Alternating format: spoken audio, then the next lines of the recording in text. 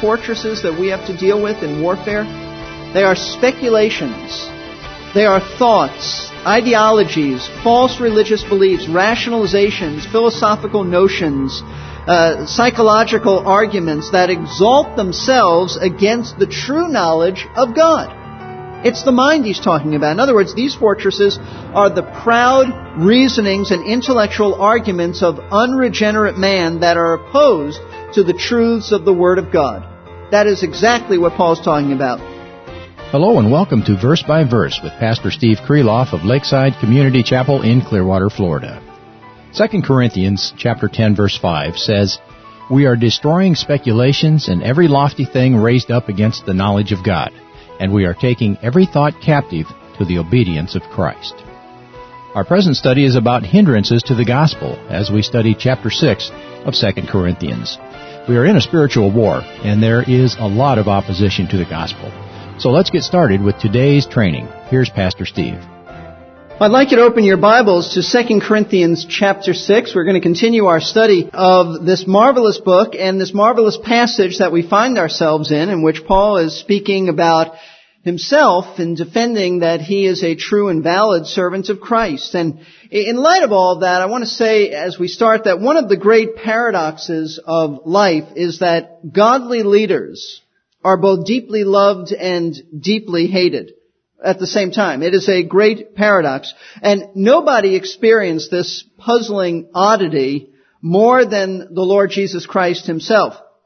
On the day of his triumphal entry into Jerusalem, at Palm Sunday, he was hailed and praised by his disciples as the king who had come to deliver his people. They said, "Hosanna, save now." They recognized that he was the fulfillment of what Zechariah said, that he would come lowly and humble and riding on a donkey into the city. But it's interesting, at the very same time his disciples were praising him, the Bible tells us in Luke 19:47 that the chief priests and the scribes and the leading men among the people were trying to destroy him. Now think about that. Deep love, hailing him as the wonderful king who had come to save his people, and deep hatred so that you have some men huddled over here in the corner trying to figure out how to kill him. That is a paradox. No one has ever been more loved and more despised at the same time than Jesus Christ. His true followers love him as the incomparable Lord and Savior. To them, he is beloved. He is a priceless treasure. He is dear and precious. But unbelievers despise him. Nobody is neutral about Christ. Unbelievers despise him. And why do they detest him so? Well, Jesus said it himself in John 7:7. He said, "The world hates me because I testify of it that its deeds are evil." In other words, unbelievers hate Christ because he tells them the truth about themselves. He tells them that they're sinners. He tells them they're unrighteous, and they don't want to hear it. So instead of repenting, instead of responding to that in repentance, they lash out in anger and hostility towards the one who's told them the truth about themselves.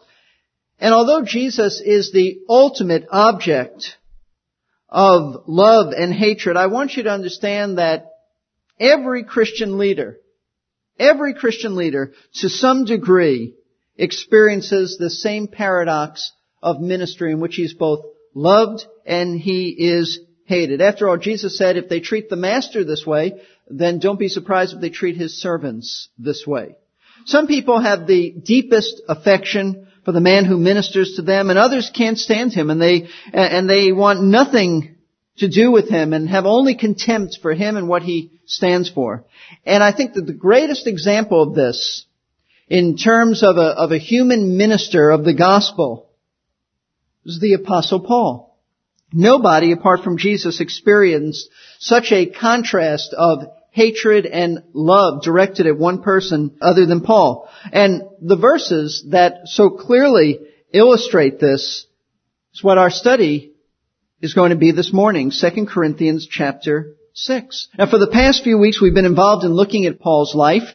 And we've looked at it from the standpoint of Paul presenting himself as a genuine servant of Christ. He said in verse 4 of chapter 6, "But in everything commending ourselves as servants of God in much endurance and afflictions and hardships in distresses."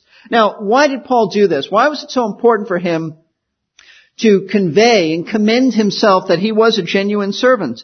Because in verse 3, he explained that his desire was to make sure that his life did not disgrace the ministry. He said in verse 3, going back one verse, giving no cause for offense in anything, so that the ministry will not be discredited. Paul didn't want anybody looking at his life saying, well, what a joke. He says one thing, but he lives another way. He preaches this, but he practices this. And so Paul goes through a rather lengthy list of the various trials and sufferings and heartaches that he experienced in the cause of Christ.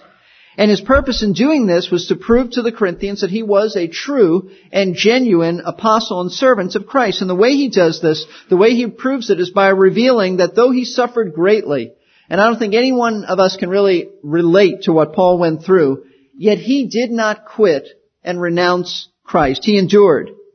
He says that in verse 4. In much endurance. His endurance, his perseverance, his persistency, his spiritual stamina revealed that he was not a self-seeking, self-willed individual. He was not a phony. He was a genuine servant of Christ. And his point is this, and if you get this, you sort of get the whole gist of it. His point is this: who in his right mind would go through all of this and keep coming back for more if he wasn't a servant of Christ? Who would possibly endure all of this and keep coming back and keep getting hit and beat and all of these things happening unless there was a reality to Jesus Christ, then I was his true servant.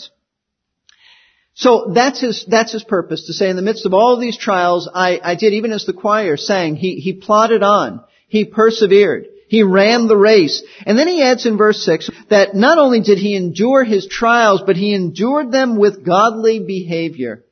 He didn't just have stamina, but he endured with godliness. He says in verse 6, in purity and knowledge, in patience and kindness, in the Holy Spirit, and in genuine love. Paul had victory. Paul did not use his trials or his lack of sleep or good nourishment as an excuse for poor behavior. But the question is, and we raised this last week, how did he do this? How did Paul do this? How could one man suffer so much and yet respond in such a godly manner? Well, the answer is found in verse 7, because Paul in that verse reveals 3 spiritual resources that God had provided to enable him to endure. It's the same resources you and I have. This is what keeps us going. At least these are 3 of the things that keep us going. And we saw the first one was, he says in verse 7, in the word of truth. That is to say, Paul is telling us he endured all kinds of uncomfortable situations in the word of the gospel. He stuck with the gospel. He endured it all by sticking with the truths of the gospel. His course was set for him. He spoke the truth of the gospel to people, whether they agreed with him or not. Paul didn't have to wonder about what was he going to say, about his opinions, any of this. His commitment to the gospel helped him to endure, because he knew that regardless of the opposition that he faced, he still had the truth. He had the truth. He had the answer to man's sin problem. No matter what form the opposition took, he knew he had the only message of life. And folks, that's what encourages us. That's what strengthens us. That's what enables us to endure, because no matter what people say about the gospel, and no matter what they say about us, the truth is that we have the truth. And so we give the truth, and we give it in love. And so that's what Paul said. The second spiritual resource that enabled him to endure, he says, was in the power of God. That is to say that not only did he have the truth of the gospel to share, but he shared it as a weak vessel, knowing that God was going to take his word and apply it and use it to save and transform lives. Paul didn't think that it was his job to do it. He didn't think that it was his responsibility to save anybody or to make sure that he was clever in his presentation and he had some spiffy eloquence and all that. No, he understood that it was God who was going to do it. His confidence was in God. And that's a great encouragement. What an enablement. He endured knowing that it wasn't up to him. It was God. And God works through weak vessels. So Paul endured all kinds of hostilities by, number 1, preaching the one message that saves people, and number 2, by doing it with confidence in God's power to change lives. These are the means that we endure as well. We aren't called upon, as I said a moment ago, to be clever in giving people our own opinions. Just stick with the truth. Just give them the gospel. And we are not called upon to save anybody or to change their lives. It is God's power at work to do that. It's what Zechariah said in the Old Testament, not by might nor by our strength, but by His power, says the Lord of hosts. It's not us. It's Him. We just need to be faithful to the gospel and to be humble so that God can work through us as weak vessels.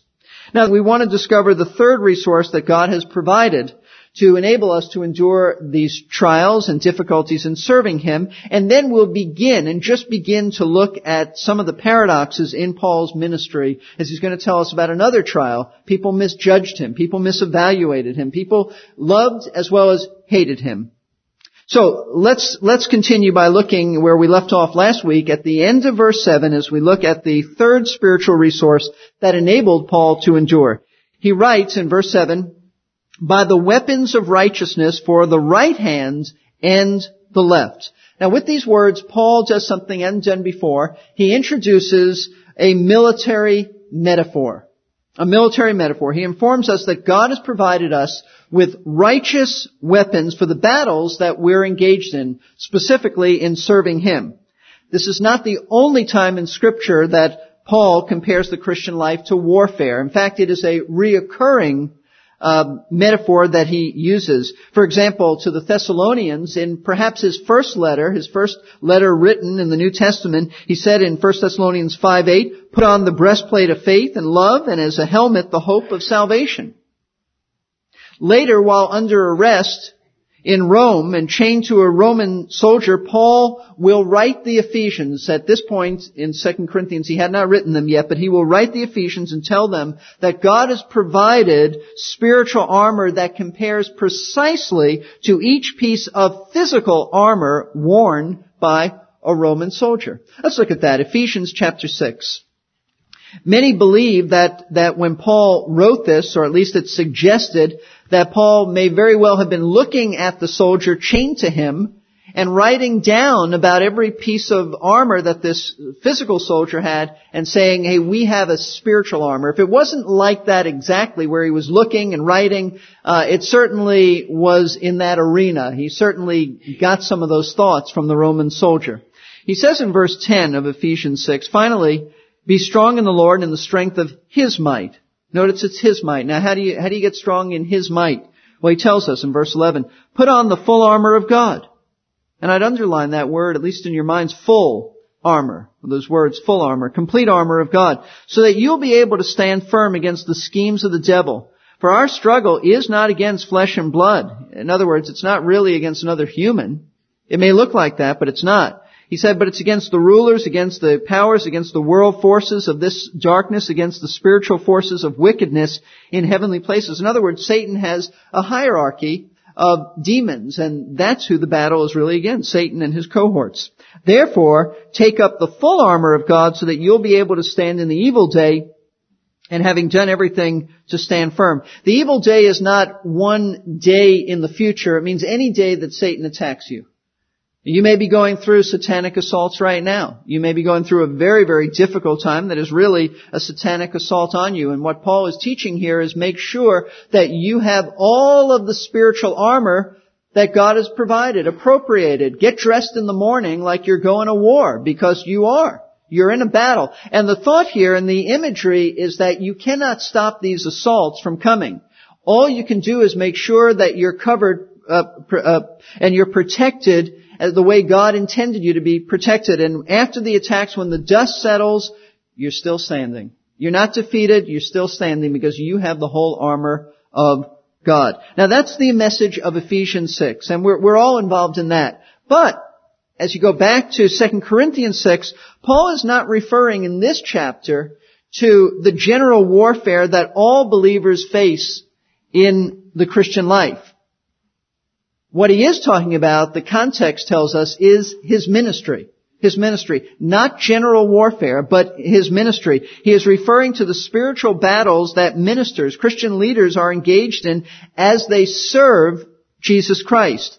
And by using the expression weapons of righteousness, the apostle is revealing that there were some tough battles, some tough conflicts that he was involved in. He faced in his ministry some very tough situations. And the way he fought those battles, the way he dealt with them, was by using the weapons of righteousness which God had provided. Now the question, in order to interpret this correctly, we need to ask and answer is, what are those weapons of righteousness? What exactly has God provided? And you know what? Paul doesn't tell us here. He does not tell us in 2 Corinthians chapter 6 what they are. But we're not left to our own guesses about that. You know why? Because in chapter 10, he does tell us about it. We haven't studied that yet, but we're going to turn to it now. 2 Corinthians chapter 10, verses 3 through 5. Remember, Paul understood that the Corinthians would read this letter at one sitting. They would go back and study it more closely, perhaps not taking 2 years like we are, but they would indeed be studying it. But when they first got it, they'd read it through and they would have known just a few chapters later what the weapons of warfare, of righteous weapons he's talking about. Beginning of verse 3. It says, "For though we walk in the flesh," not meaning, by the way, that he's carnal. He means here by flesh, though we walk as human beings. We walk physically. He said, "I want you to know, though we walk in the flesh, we do not war according to the flesh." We don't use human devices in spiritual warfare. He explains, "For the weapons of our warfare are not of the flesh." They're not human devices, but divinely powerful for the destruction of fortresses. We are destroying speculations and every lofty thing raised up against the knowledge of God. And we are taking every thought captive to the obedience of Christ. Now, these are tremendously important verses because they reveal to us the true nature of the conflict that all Christians to some degree are involved in, but especially Christian leaders and ministers, or anybody who has any kind of a ministry involving the Word.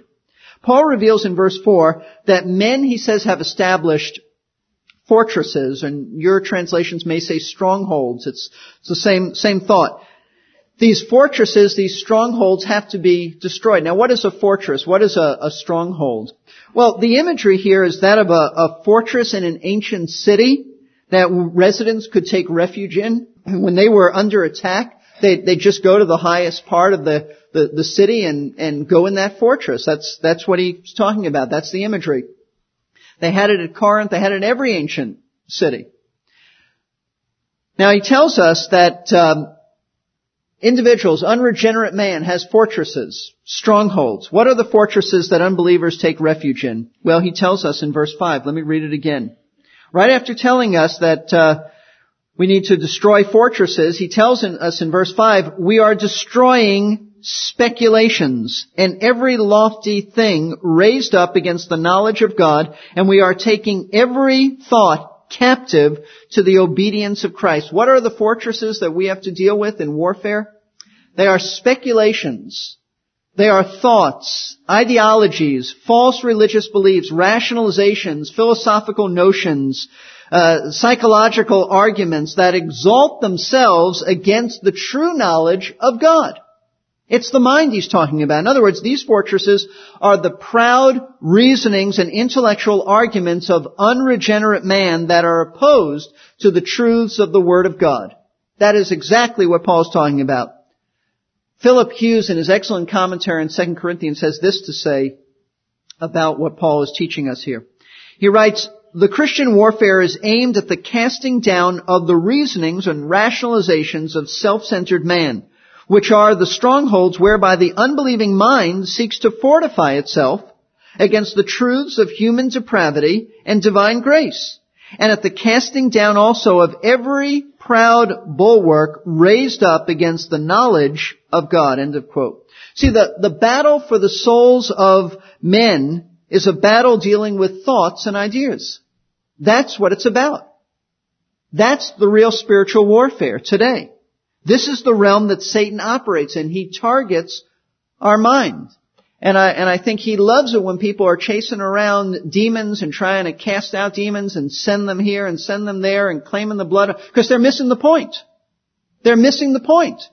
The battle is over the minds of men.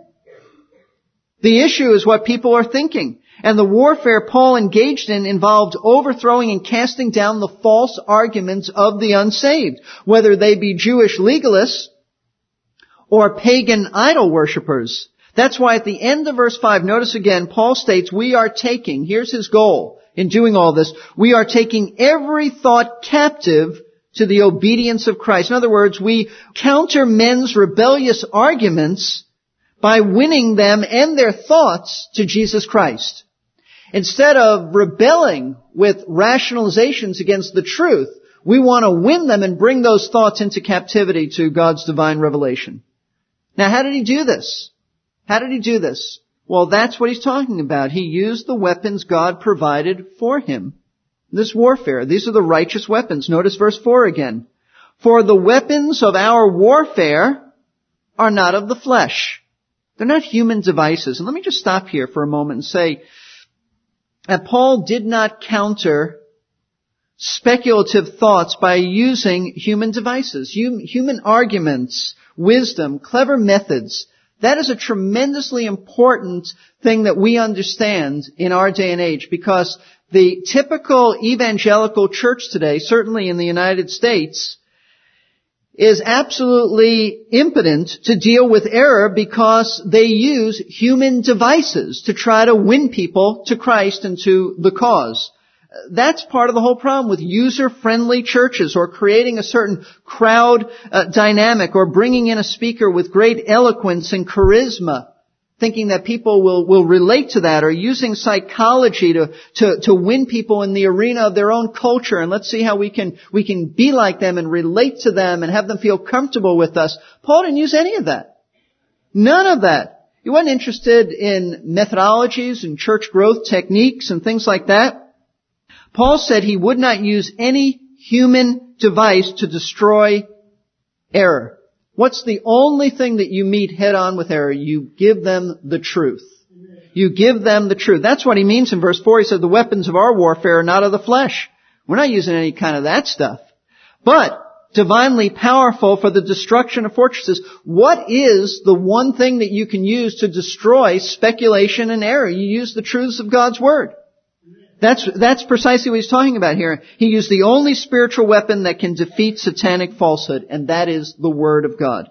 The righteous weapons that Paul's referring to, as you go back to 2 Corinthians chapter 6, the righteous weapons that enable Paul to endure all kinds of conflicts in ministry were the individual truths of Scripture. That's what he's talking about. When Paul encountered error that exalted itself against God's revelation, he used the sword of the Spirit, which he tells us in Ephesians 6:17 is the Word of God. By the way, the sword of the Spirit in Ephesians 6:17 is the only weapon that Paul spoke of that was offensive. Everything else is defensive. A helmet, a breastplate, even the shoes were somewhat defensive. Everything is defensive except the sword of the Spirit, which you thrust forth to make a point, to fight folly. This is the weapon God provided for him to use in every difficult situation in which men and women oppose the gospel. Notice the end of verse 7. You'll see, the emphasis here is in every difficult situation. It is totally sufficient. He says at the end of verse 7, by the weapons of righteousness for the right hand and the left hand. What does he mean? In other words, he was equipped with the Word of God to meet error from any direction, whether it came from this direction or from that direction. He was equipped with the Word of God, which is what Paul taught Timothy when he said in 2 Timothy 3:16 and 17 that all Scripture is inspired of God and is profitable for doctrine, for reproof, for correction, for instruction in righteousness. And then he added that the man of God, meaning the man of God who uses the Word, is completely furnished for every good deed. It's sufficient. It deals with error. It is the righteous weapon. The Scriptures are essential reading for anyone who wants to follow Jesus. They are the means by which He leads us, and we need them if we don't want to become hindrances to others trusting in Christ. You've been listening to Verse by Verse with Pastor Steve Kreloff. I'm glad you could join us. Pastor Steve is the teaching pastor at Lakeside Community Chapel in Clearwater, Florida. If you'd like to visit Lakeside sometime, the address is 1893 Sunset Point Road. Find out more by calling the office at 727-441-1714 or go online to lakesidechapel.com. Find out more about Verse by Verse at our website, versebyverseradio.org. This is Jerry Peterson. I hope you'll be here for the next Verse by Verse as Pastor Steve gives us some biblical insights on dealing with people who are imprisoned in fortresses of falsehood.